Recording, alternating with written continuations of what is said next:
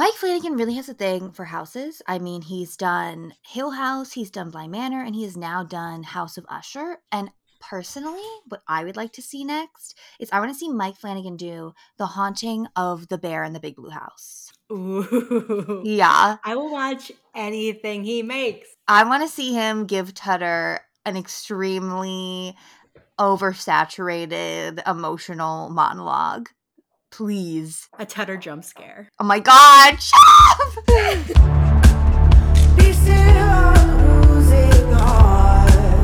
The show's about to start. Clutch your pearls and clutch your teacups. Our final girls about to team up. Ghouls and goblins and gargoyles galore. Monster zombies and vampire lore. All the guts and the blood and the gore. It's the girls who cry the aura. Hi, creeps. Welcome back to our plethora of minisodes this October season. This is a minisode that we haven't done in a while. It is a Bone-Chilling Binge minisode, which at this point we should just rename the Mike Flanagan minisodes because we've only ever covered Mike Flanagan shows on them. This will be the fourth time. Well, you know what? If anyone wants to come and make something half as good as Mike Flanagan, we can talk about it. That's true. But we are obviously covering the newest miniseries released this October on Netflix, The Fall of the House of Usher. Obviously, if you have not watched the miniseries yet, do not listen to this episode because we are going to be spoiling things. But also, I guess if you do not want to watch the miniseries for any reason, then I guess listen and then we'll fill you in on everything you need to know. And I think you need to reevaluate because you should always watch Mike Flanagan shit. Right. But this is his fourth miniseries, at least. I mean, he also had Midnight Club is not a miniseries. It's a miniseries only now because it got canceled. Yeah, but then it still was a miniseries, isn't it? I mean, I guess it wasn't intended to be a miniseries. Anywho, but yeah, I feel like an interesting place to start would be, and you can stop me if you don't want to. Okay. Is where of his miniseries overall, where do you have this ranked? Listen, Haunting of Hill House, I think for both of us, is our favorite television program possibly ever. Yep. I don't think anybody can really surpass it in terms of the emotional gravitas that it has. It's spooky, it's scary, it's heartfelt, it's compelling. There's really nothing that's going to beat Hill House for me ever. But I will say that this comes in second for me. It probably goes Hill House, Usher, Midnight Mass, Bly Manor, Midnight Club. That's probably my order. I think we're gonna have a really interesting episode. Oh no, do you not like this? Oh, I have this not including Midnight Club because it's not technically a miniseries. If it was, it would be dead last for me. Peace and love, but it wasn't for me. This is my least favorite of his miniseries. Really? I swear to you on my life, yes. Interesting. Okay. I did not. I'm not going to go in these streets and say I hated this thing. Absolutely not. But I was curious because we didn't really talk at all about any of the show. We just kept being like, "Oh, I'm on this episode. Like, I'll be done at this time." Like, that was it. We didn't discuss any thoughts or feelings really. So I was like, I wonder where she will land on this, and I'm so fascinated that it's second for you. Oh yeah, no, I really loved it. I mean, in general, I think that Mike Flanagan has such a knack for transforming like these classic ghost stories and like not necessarily ghost stories, but like Poe's like gothic tales fit so well into the style that Mike Flanagan has, because obviously he's made a lot of films that are not based on any kind of like pre-existing material like this, but Haunting of Hill House is a Shirley Jackson novel. Bly Manor is based on Turning of the Screw. And now this is obviously based on all of Edgar Allan Poe's work. And I'm a huge fan of Poe. I mean, I studied English, so like I've read a lot of Poe in high school and in college. It's very much my aesthetic, my vibe. I love the gothic elements of it. So immediately I feel like it already had such a step up for me of like, I'm so already like shoehorned into this. but I just found it so compelling. I thought that the structure of the series, having it be each sibling having their own episode, I thought was really smart, in the same way like Hill House kind of did that. And then you have it bookended by the first and the final episodes, which kind of tie everything together. I thought the way that he incorporated so many different Poe stories into it was also very cool, because some of them I knew very well, like obviously like Telltale Heart and the Raven and the Cask of Amontillado, which I thought was really great. But then there were other ones that, like the Pit and the Pendulum, which I didn't really know as well, or Goldbug. And I just thought it was fascinating. I think he's an incredible storyteller. And I think even if you are not familiar with Poe's work, it also can just like stand alone so well as a miniseries. Yeah, I mean, it felt obviously very Mike Flanagan to me, obviously. I think a big thing, which might bring us to another talking point about this, is it was the comparison everyone was making. And I know that you haven't watched the series in full, but I have. Yeah, it's that it's like Mike Flanagan's Succession. And like, I was thinking it, and then I'm like looking at like, because you can review like miniseries on Letterboxd. I'm looking at like every other fucking Letterboxd reviews, like something about it being like Succession. And there were these really high rated reviews saying this. And I was a little taken aback by that, only because, mind you, we already have it on record that I'm a Mike Flanagan stan, so nobody in these streets start thinking I'm fucking coming for throats, because I'm not. But I loved Succession. And to me, what works with Succession, and I was interested to see this because I feel like what Mike Flanagan has done in past when he has these stories about family or whatever is like, not to say that everybody is perfect, nobody has flaws, blah, blah, but like for the most part, they're not like, it doesn't feel like they're overtly like bad people or anything like that, where like this time it was like, no, they're bad people.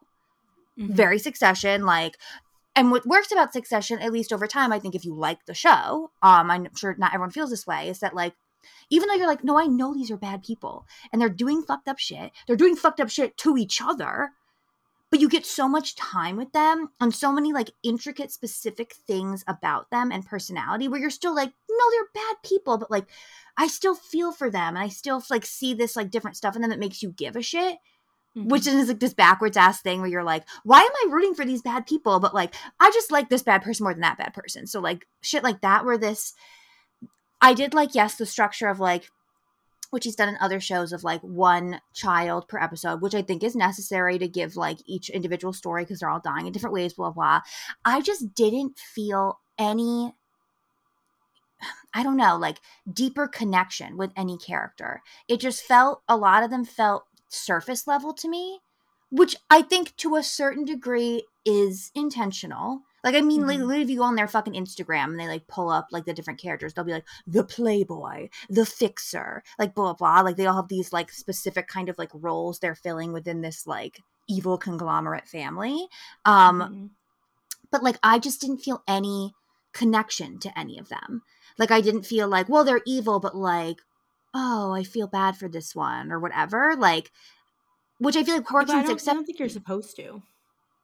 Right. But then I'm just like, I don't know. And I think that's one of the things I kept going back and forth on, where I'm like, I like that it feels different, that it's this Poe thing where it's like, no, it's just dark.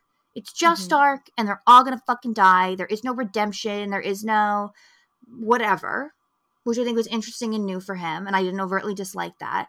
But I think at the same time, like, to have it be this through line story, it's not like a mini series where he's like, each episode is like an anthology where it's a different story where I'm like, okay, work. It's like, it's a through line of the family, which by default, the kids that die last, I feel like you obviously get the most from because you've seen them the most. They've been alive the longest. Like the first kid that dies, who dies at like the fucking orgy.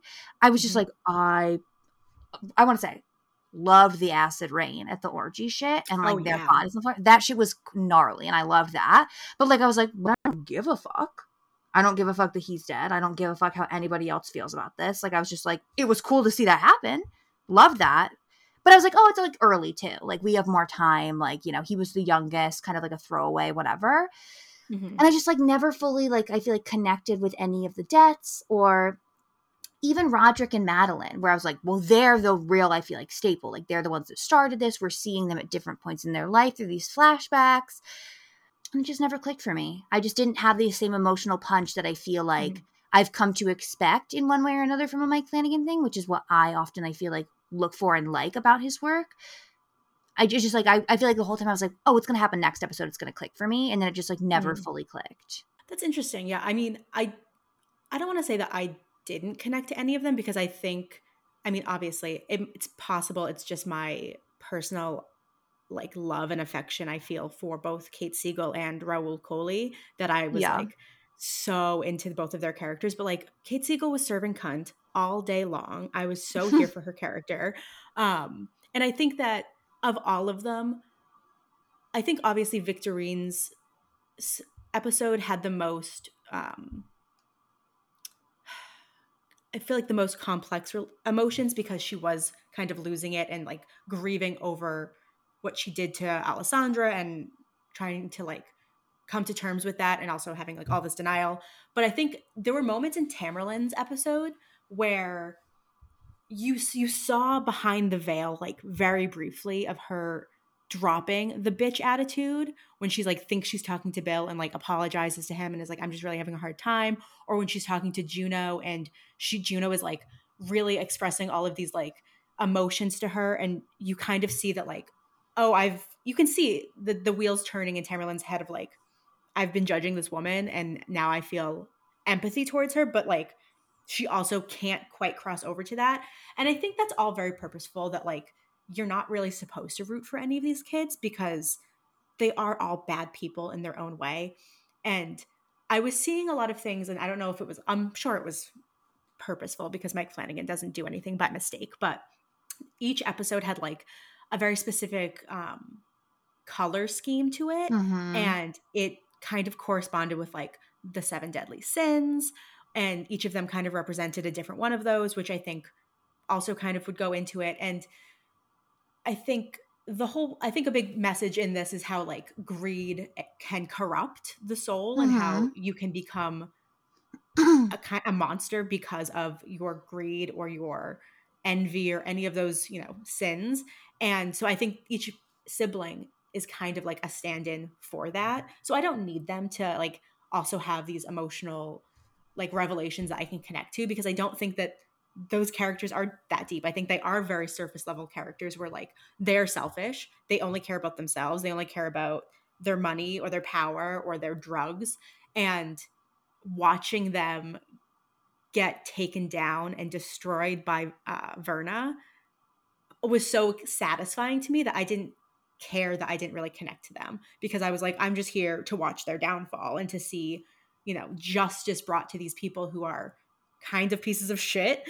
And I also think I found it really fascinating the dynamics within the family too, because every single time that a sibling died, nobody seemed to give a fuck. And I thought that was fascinating that nobody really cared for one another because they are so self-centered that like even when Tamerlane died, who is Frederick's like full blood sister, and if he's going to care about any of them because he seems to be like, well, the rest are bastards, whatever, even then he's so far gone in his drugs and his anger towards his wife and his own fucking shit that he doesn't care. And I think it's fascinating that the only time you see Roderick cry is when Lenore dies. Does not seem affected in any way by any of his actual children dying, but his grandchild, that one really finally gets to him. And I think Lenore is the heart of the family. And I did connect to her and to her mother.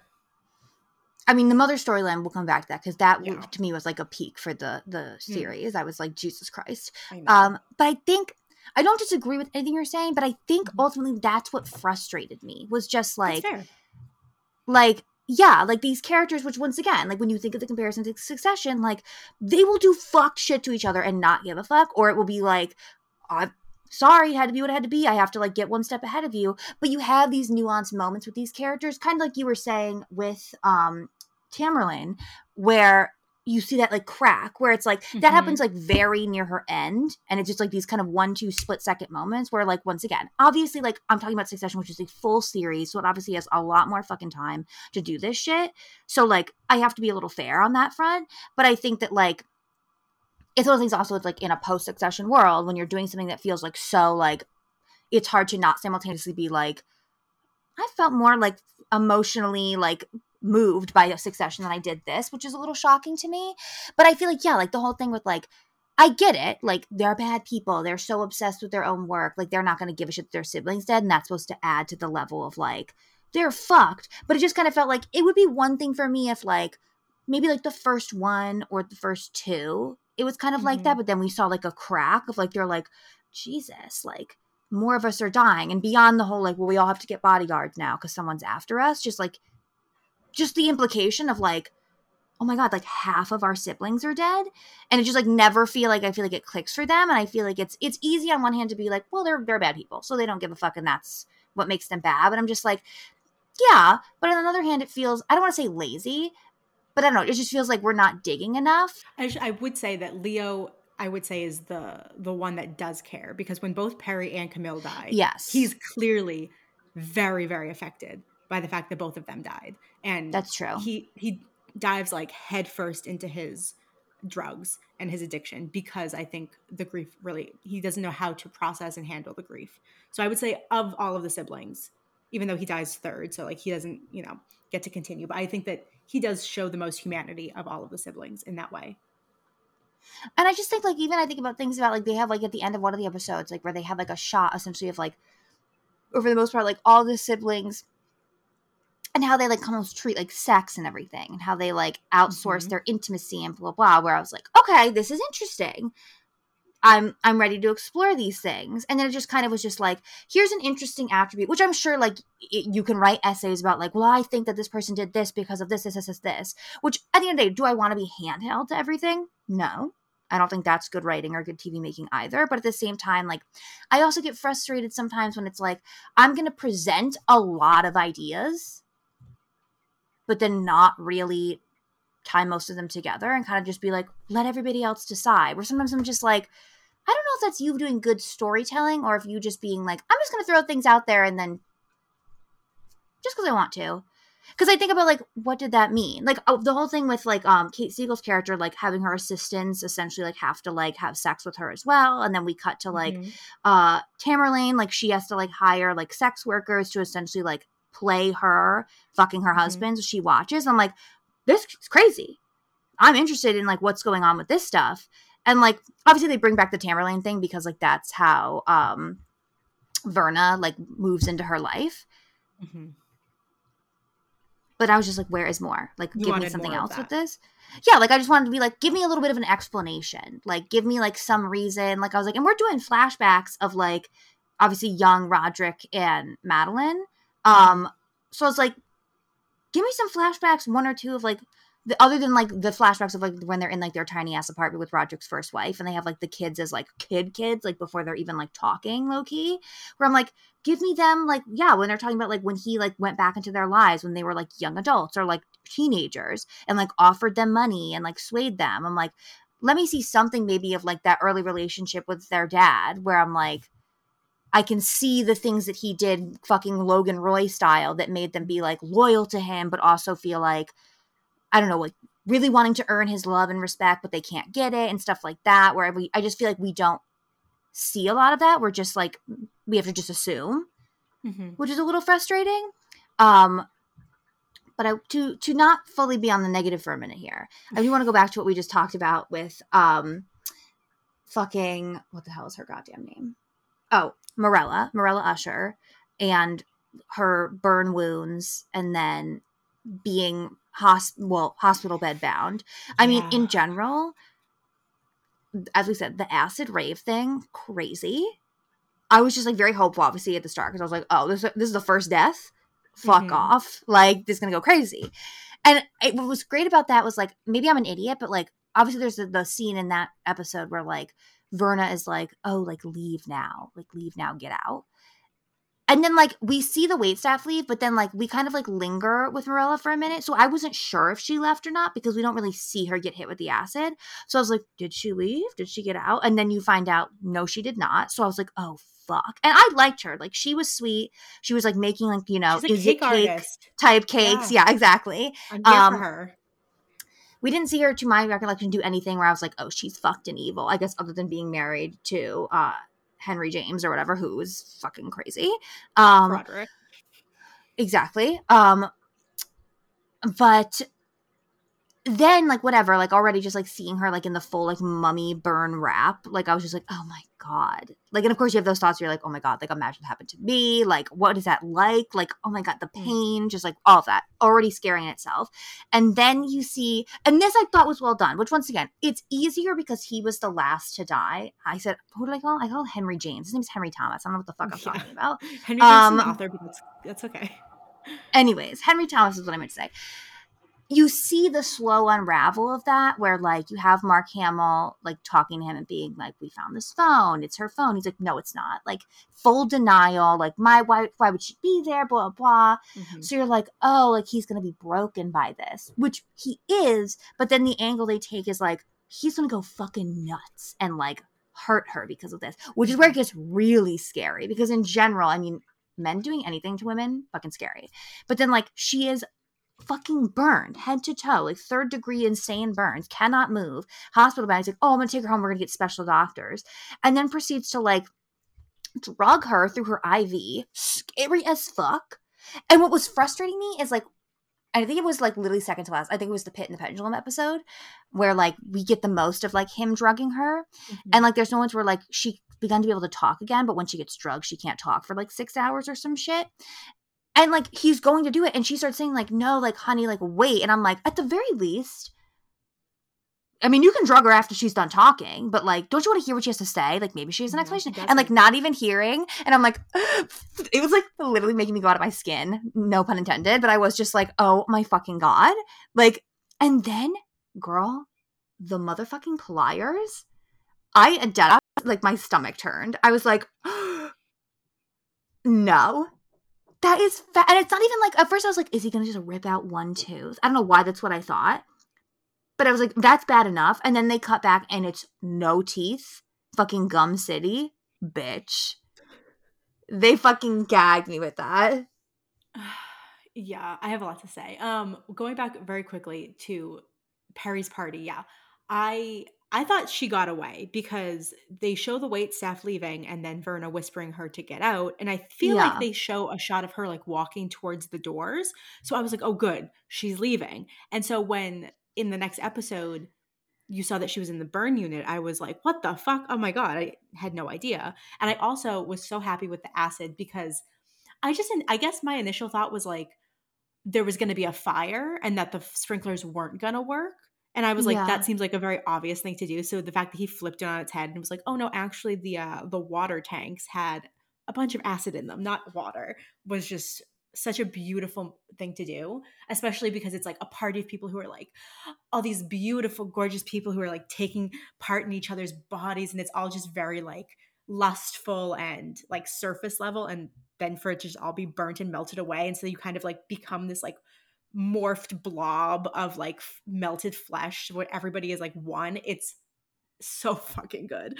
But yeah, the stuff that he does to her is horrible, obviously. I mean, I could not get over the fact that like on top of everything, he like wasn't changing her bandages Oh, I because know. as it went, like shoot, like the like pus and blood just like kept soaking through the bandages more and more every time you saw her. And I was like, where is Lenore? Why isn't Lenore noticing that like her mom's bandages are fucking filthy and she's gonna get infections? It was just like really horrible to me. No, yeah. But yeah, it was very clear at that point that like he was so far gone with his like jealousy and also with the cocaine that he was not going to believe a word that she said if he even did allow her to speak. He said like, I don't want to Right. hear anything from you because anything that you comes out of your mouth is a lie. So like he had already made up his mind that she was cheating on him, that he's anything she says is going to be a lie to him, which is obviously infuriating.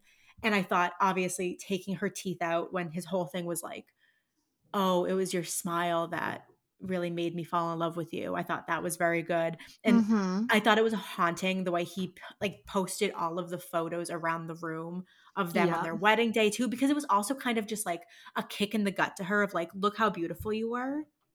And now Oh, yeah. look at you now. It was just really devastating all around. But I think in that scene too, because I know you were saying how you kind of wish that you got more backstory on like how they came to become the people that they are and how their father like influenced their current like personalities and like fucking morals. And I think we get that in that final scene where he takes her teeth out because he's saying to her like, "Oh, Yeah. my father taught me that, you know, I don't remember exactly how he phrased it, but like you can have like a consistent um you can be consistently cruel, or you can be like one time really vicious and then break and like then begin to mend." And that's not me. I'm not consistently cruel. So I have to do this one thing to you so that we can move forward. And I think that is really eye opening to like how he was raised by his father and what his father instilled in him as like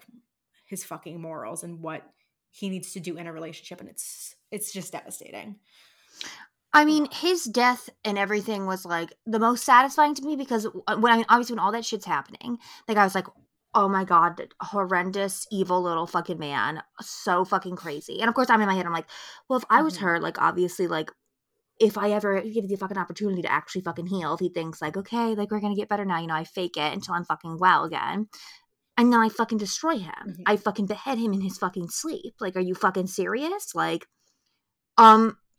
it like those fucking depraved places I will go. Like that's what I'm thinking the whole time. So I'm like, yeah, I want something fucked to happen to him, which then it does, and I'm like, great. I'm like so satisfied. It was like the only death where I was like, yes. Actually, I'll get back. There's no death that I was also like, fuck yes. But like I said, like the acid death, like very cool or whatever. But like I had no like ties to anything at that point where I was like, I want to see this person pay. And like even the other ones, even when like they're bad people, like I don't know. At this point, I was just like more fascinated to be like, I would like to see what we've come up with. Like, I'd like to see what the class has come up with today. Instead of being like, I can't fucking wait to see how they fucking kill this person. He was the only one because I was like, girl, which I literally, honestly, Verna even tells him when they're like lying on the warehouse floor. She's like, I wouldn't have done all this, but like, then you had to like get the pliers. Girl, then I had to really fuck you up. Which is so good. I'm like, yeah, thank God. Which I was just like, oh, because I was like, when he goes in the building, I was like, he's definitely going to die in this demolition. Like, but I was like, but it's one thing, I was like, where you know a little bit, but then I did not clock the whole like, because even when he did the drugs in the fucking demolition or like whatever the fuck he was snorting and then fell, I was like, oh, is he just going to OD? Like, has he just finally hit like that limit? And then when you find out it's like he scooped the wrong fucking drug into his bag because he was influenced by her, I was like, oh my God, yes. And then the fact that it isn't even like, oh, like just like the rubble falls on him and he's just like crushed. It's like the literal fucking pendulum, like slicing him open first. So great. Love that.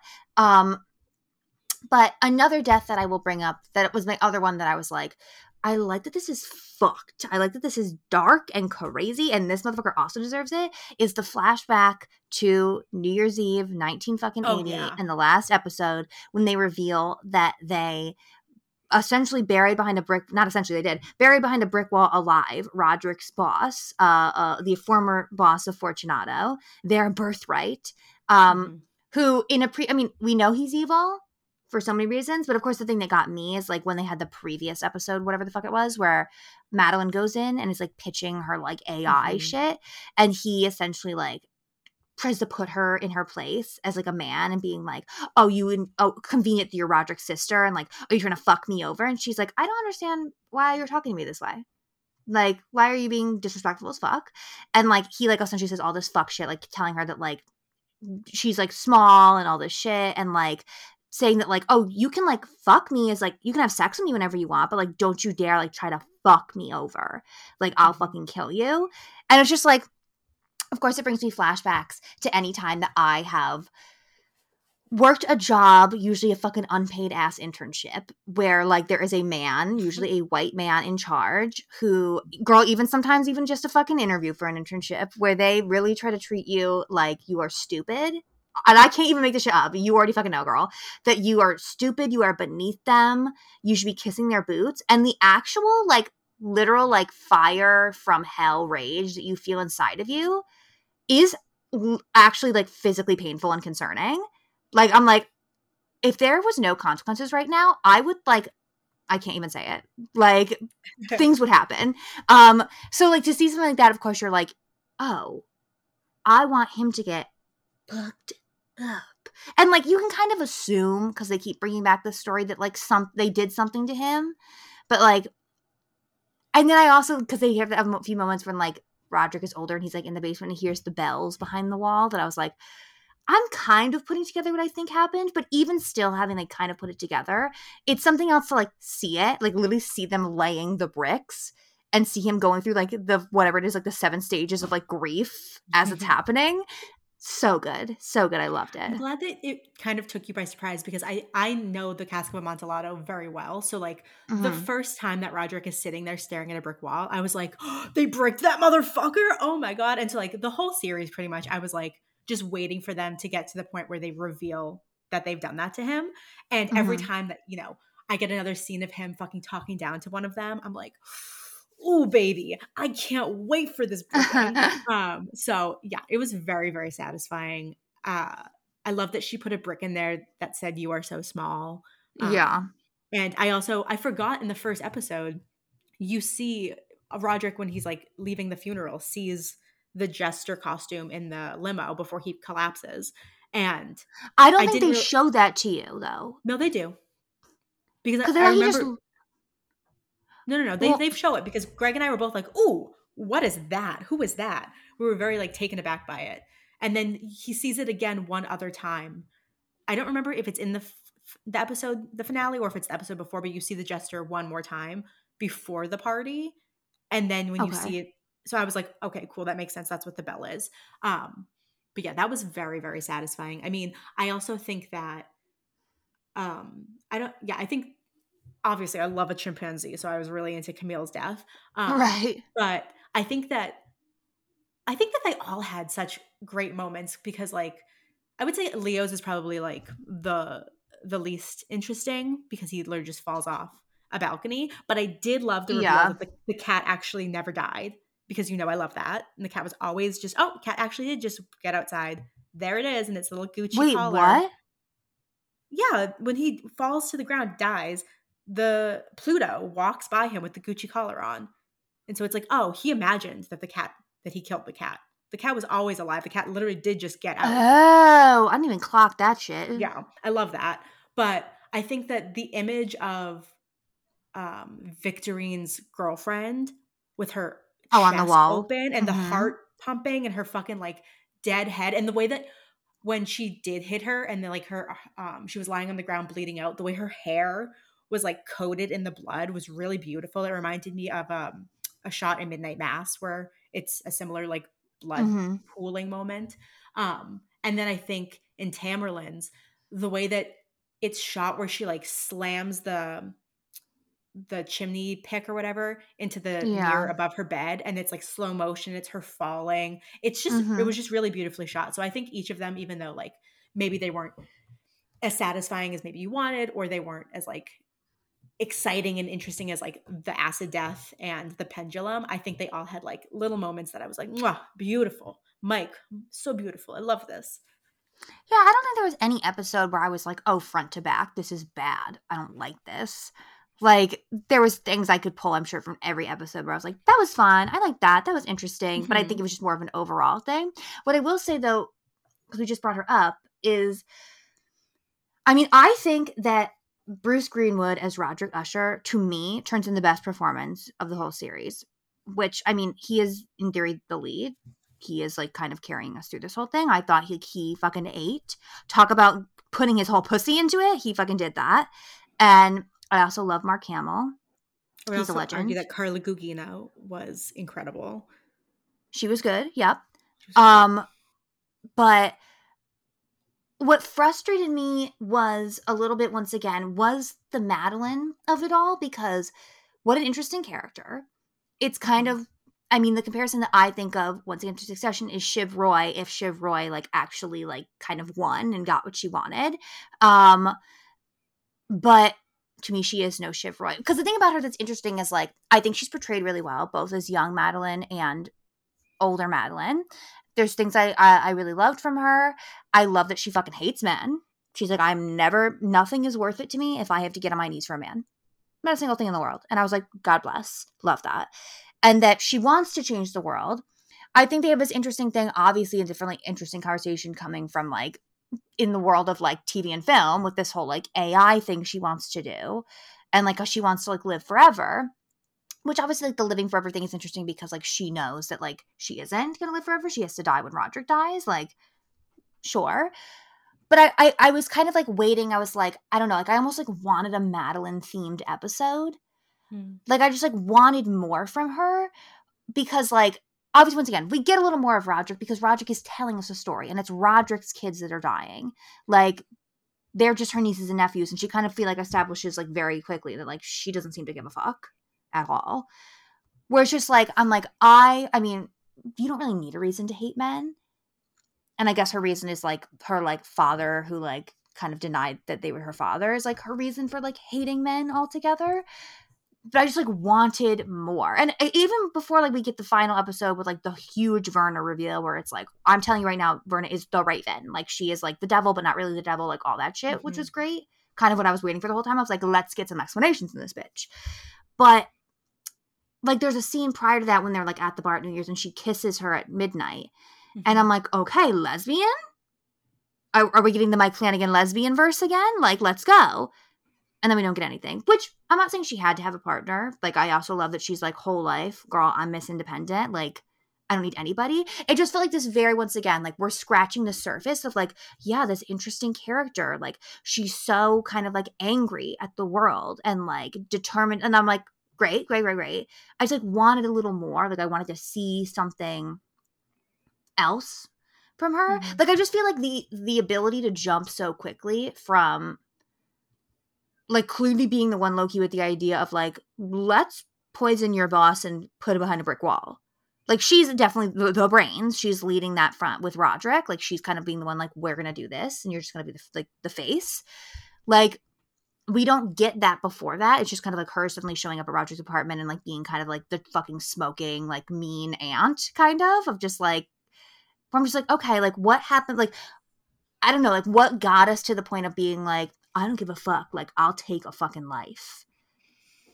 In an extreme way. Like, I'm just like, yeah, let me see that, like, that switch when that happened. And I don't feel like we got that. Yeah. I mean, I don't think that I personally needed any more, like, backstory on Madeline. I feel like the little bit that you get of them growing up with their mom and, like, the religious undertones or overtones of the way that their mom raises them and the fact that their father absolutely does nothing to help them. And I'm sure just because she is such an intelligent woman that growing up, especially in the 70s, 60s and 70s, that she was probably underestimated and talked down to a lot. And I feel like that's kind of just like, that's without saying. I don't really need to see that. I already kind of understand that that's probably her experience. And I feel like with her character, she doesn't seem to have much empathy or consideration for other people. Like, she has a moment where she's talking to Annabelle Lee and she's like, oh, I thought this was an act. This is really who you are. I thought you people only existed in the movies.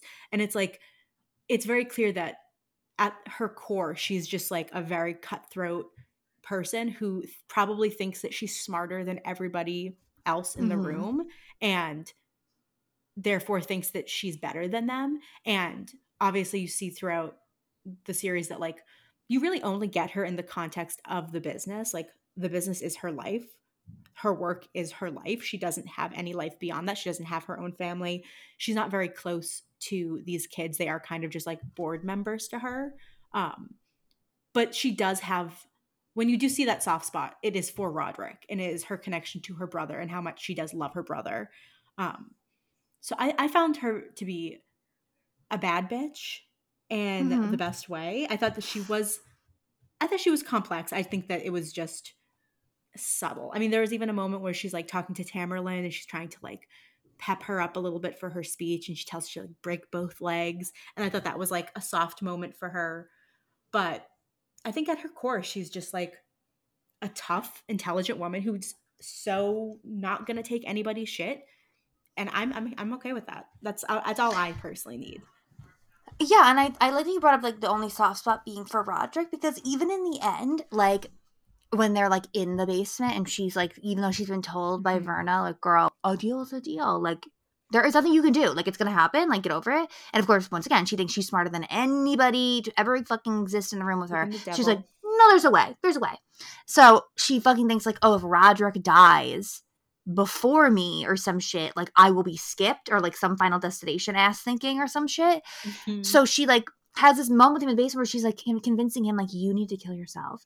And it's just like fucking dark ass moment where she's like feeding him pills and it just keeps cutting. She's like, you're a king. You're the best for doing this. You're a king. You're a legend. You're an icon queen. And I'm just like, oh my God, as he's dying, which of course then like doesn't happen because like Verna comes, makes him throw him up the pills. And she's like, girl, not on my fucking watch.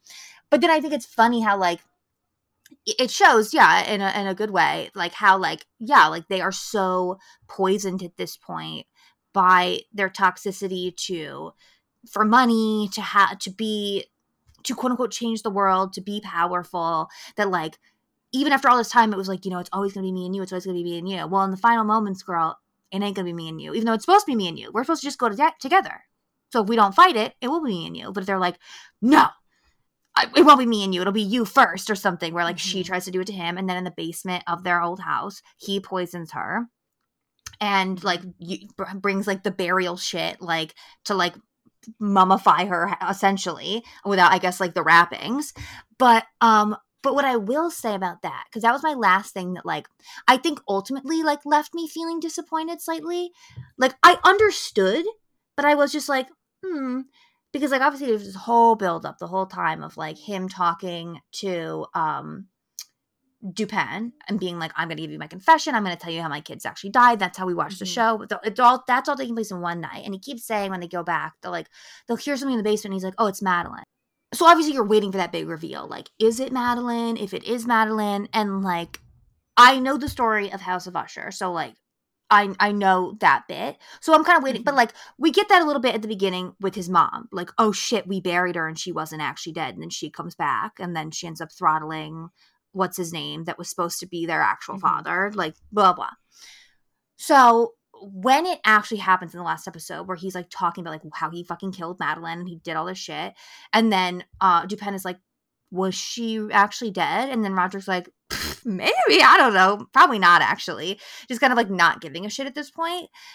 So I'm like, okay, like something crazy is going to happen. Something's crazy going to happen. And she comes up the stairs and there was just something about it for me. Because she comes up, she's like kind of like bloody all down the front of her face. Because presumably, I don't know, she had her brains picked out through her fucking nose. She's got like the stone, the jade, or the hell it is, stones on her eyes for the burial. She's kind of just like in a white holes. Yeah, she's in a white gown and she's like moaning. There was something about it that felt silly to me because she came up and she's like, she's kind of standing there. She's like, oh, like moaning, like whatever. And like Dupin jumps up and they're kind of just standing there for a minute. And I'm like, it felt so silly to me, in fact, that for a split second I was like, oh my gosh, like there's another twist coming. Like this is fake. Like they're staging this for some reason. I don't know why, but it's going to be revealed. And he's going to run out of the house and be like, what the fuck? And she's going to fucking take the stones off and be like, we got him. And then something else is going to happen. I don't know why I thought that, but like it was just so like silly and like peace and love a little stupid looking to me. Especially compared to like all these other things we were seeing, that I was like, this can't be how we're ending it. And then he fucking runs out. And she comes over and does what her mother had done to him. I mean, it's the whole House of Usher thing of like, I'm going to throttle you to death. Like, it's like, okay. And the house collapses and they're dead. And I was like, that was it? Like, to me, I was just like, these are the longest running motherfuckers. These are the two that made the deal. Especially Roderick, of all people. Like, he is the one that sacrificed his kids for all this shit. Like, I was the whole time, I was like, so when he goes, it's gotta be fucking insane. Like, I need this shit to be fucking crazy. And it was just like, your kind of like silly looking zombie sister came up from the basement and was like, fucking, Homer Simpson your ass. And like, you died. I can see that, but at the same time, I mean, I didn't think that it was silly. I think that because he did like the ancient burial rituals that are done for a queen, of like, that's what she would look like if that's how it was done. And I'm assuming like after he did all of the rituals and like picked her brain and stabbed her with whatever that dagger was and then literally took her eyeballs out and put the fucking emeralds in, I'm sure that when he left, Verna was like, actually wake up, you're not dead, because you have to die together. That's kind of what I expected to see when she came up, because I was like, oh, well, like you saw all of the instruments that he was working with. So I was like, oh God, she's going to come up. She's going to have the fucking things in her eyes. So it's exactly what I was expecting. And I feel like, yeah, they didn't have like a gruesome, I mean, she kind of had a gruesome death. That's pretty gruesome to like have to come back to life with all of that having been done to you. But like, I felt like his death was fitting because even though in the moment of his death, it wasn't like vicious and like gruesome, he still had to witness his entire bloodline get picked off one by one. Like overall, the span of it was like a vicious way to go out. You know, it was psychological torment and emotional torment for weeks leading up until his death. And I felt like it was very fitting that they died together in the home where everything started. It came crashing down around them like the rest of their family and their lives. So like it felt very symbolic to me. So I didn't bother me personally, but I understand that like, yeah, she was moaning and being a little bit of a silly goose. So I understand why I you think might I think would have that. liked it more maybe if we got the similar scene that we got with Verna coming to Roderick and being like, spit up those pills, bitch, it Fair. ain't happening. If we like cut to the basement and we see her like crazy corpse lie down and you're like, oh fuck, he went in. Yeah. And then we see the moment of her coming back to life, but like with no fucking eyes, fucking brain scooped out for being like rise up, and her like having to like come back into consciousness with that, even for like a few seconds before we just kind of see her like kind of just like pop up where she's like, oh, and I was just like, oh, all right. Like I feel like that would have been maybe more satisfying for me. And I think my overall maybe last big note is just, and maybe something that would have helped me more with like connecting to these characters or like exploring them further, which would change obviously the show to a certain extent, but I think ultimately still give the same thing, was like I would be interested, because I feel like at least when I think of like, you know, the House of Usher, at least like the House of Usher like adaptation movie with like Vincent Price, where, because I can't remember exactly in the story if it's this way, but it's kind of from the jump. He's like, the Ushers are cursed, girl. We are cursed. Like we are gonna die, and it's like in the movie his sister being like, kind of like nobody fucking believing him until it's like whatever shit is happening, and like I would always be interested if like after like the first kid died or whatever, or like whatever the fuck, like at the very least, if it was just Roderick, maybe Roderick and Madeline being upfront about like, I don't know, and maybe, I mean, still maybe carrying that like, we did what we had to do. Like I gave you a good life because of this. Like, you know, we blah blah, and then maybe having like the kids not fucking believing it for a while, and or having to come to terms with before they die, like, because they never really have to do that. Like, obviously, yes, they have to come to terms in the final moment, I guess, like with Verna, of like them like going crazy and or like knowing they're gonna die or blah blah, which is its own thing. But like, I think maybe like that infused with like knowing that like, because she says to some of them like, oh, like it's not personal, like just know that like this isn't like, I don't have anything against you personally, because obviously the whole thing is like she has to. I would have been interested to see like them also having to like process together by themselves whatever, that like, oh, like our dad we already had our own like fucking issues with, and like blah blah, like literally fucking set us up to die, and now we have to die before he fucking dies. Yeah, I think that the only reason they probably didn't do that was because there's that whole like, they really go in on the fact that even though Madeline and Roderick made the deal with Verna, it seems like pretty immediately after leaving, like they kind of like repressed it in a way. And I Yeah. don't know if it's because of her power or if it was just like they didn't want to like believe it. And so I feel like they went their lives really never thinking about it again, because as the deaths are happening, I mean, Madeline's the one who comes to terms with it like way more before Roderick. He like will not admit or like say like, oh yeah, I remember that conversation with her. Like he pretends it's like, no, I don't know what you're talking about. But like even to a certain point when they finally see Verna's face, it's not like, oh my God, that was the bartender. This is the deal we made. Everything is happening. They're like, oh, well, maybe you fucked her and maybe you have a daughter and maybe that Yeah. daughter is trying. Like it seems like it took the entire time for them to even like have that memory resurface for them to be like, oh yeah, we did make this deal. This is like our fate. So like I don't think that the kids Mm-hmm. could have been able to grapple with it, because I think that it took the entire That's fair. series for them to even kind of like remember and realize like, yeah, we did that. Like this is what our fate is now. But Yeah, I think it's very interesting that we are such Hmm. polar opposites, kind of. Because I thought it was fantastic. I loved kind of everything about it. I feel like I want to rewatch it probably within the next year. I mean, it's I'd be definitely interested to rewatch it to see if now that I like have the full scope mhm. of it, if Yeah, I feel differently. yeah. I was really into it. I think that I also just love the cast. I mean, we know that Mm-hmm. Flanagan always works with the same actors, and there was a huge cast this time around. A lot of people from a lot of different things that he's done. People from all of the shows that we've mentioned. People from Doctor Sleep were in this. A lot of Midnight Club kids were in it. Um, Mm-hmm. it was just really for me, and I know like I watched most of it with Greg. He has to finish it because I had to watch the last few without him. But he was also like, every time the episodes ended, he was like, Mike Flanagan is just incredible. Like he's unmatched. Nobody can do what he does. So it's a big thumbs up for me. I also did want to mention before we went, I don't know if you noticed, there were two nice little like Easter eggs that I found, and he loves an Easter egg, so I feel like on a rewatch I'll find even more.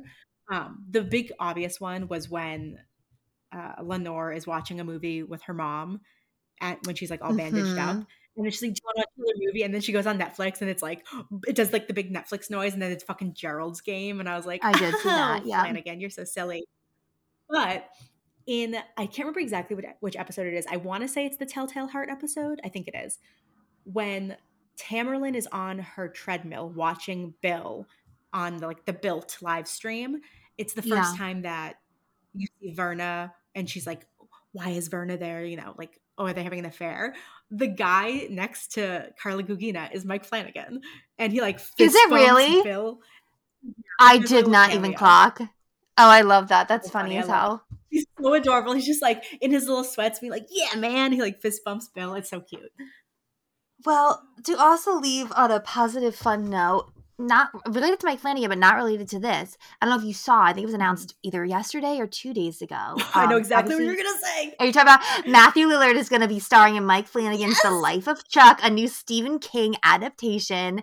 I cannot wait. I mean, also Kate Siegel, which everyone was like, "Girl, Of we course. fucking know she's going to be in it." Like, you don't need to announce that.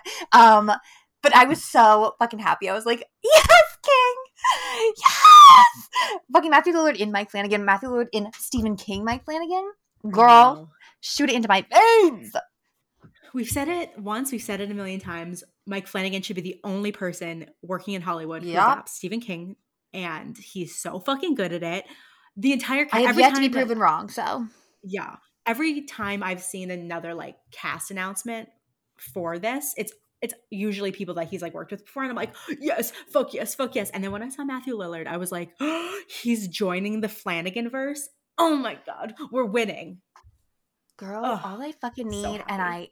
I don't know if I talked about it on this podcast before, but I am manifesting because there are signs written in the stars possibly that it could happen. Because obviously he has the rights to the Dark Tower series that supposedly is going to be developed for this big ass fucking Prime show, supposedly. Mhm. I need like a fucking air in my lungs, girl. I need him to cast Pedro Pascal as the gunslinger. Yeah, You motherfuckers are gonna hear a tear in the fucking space-time continuum if that shit happens, and it's gonna be me fucking doing it. that'd be good casting. It would be insane casting. Oh my god, bitch! I'm like begging on my fucking knees on like broken glass, Mike. I'm begging you, bitch, please. Any fucking ways. Yeah, that concludes our minisode on the fall of the House of Usher. Obviously, we had opposing ideas, but I think both of us would recommend checking it out for yourself. And then you can see where you fall on our spectrum of viewing. But we have one more super fun special minisode for you this Halloween season. You can expect that the day before Halloween on Monday to really get you prepped for the big day on Tuesday. And then, of course, we'll have a super fun November episode. So stay tuned. Keep listening. We love you so much for that. And as always, keep it creepy. Happy Halloween, creeps. Bye. Bye, bye, bye.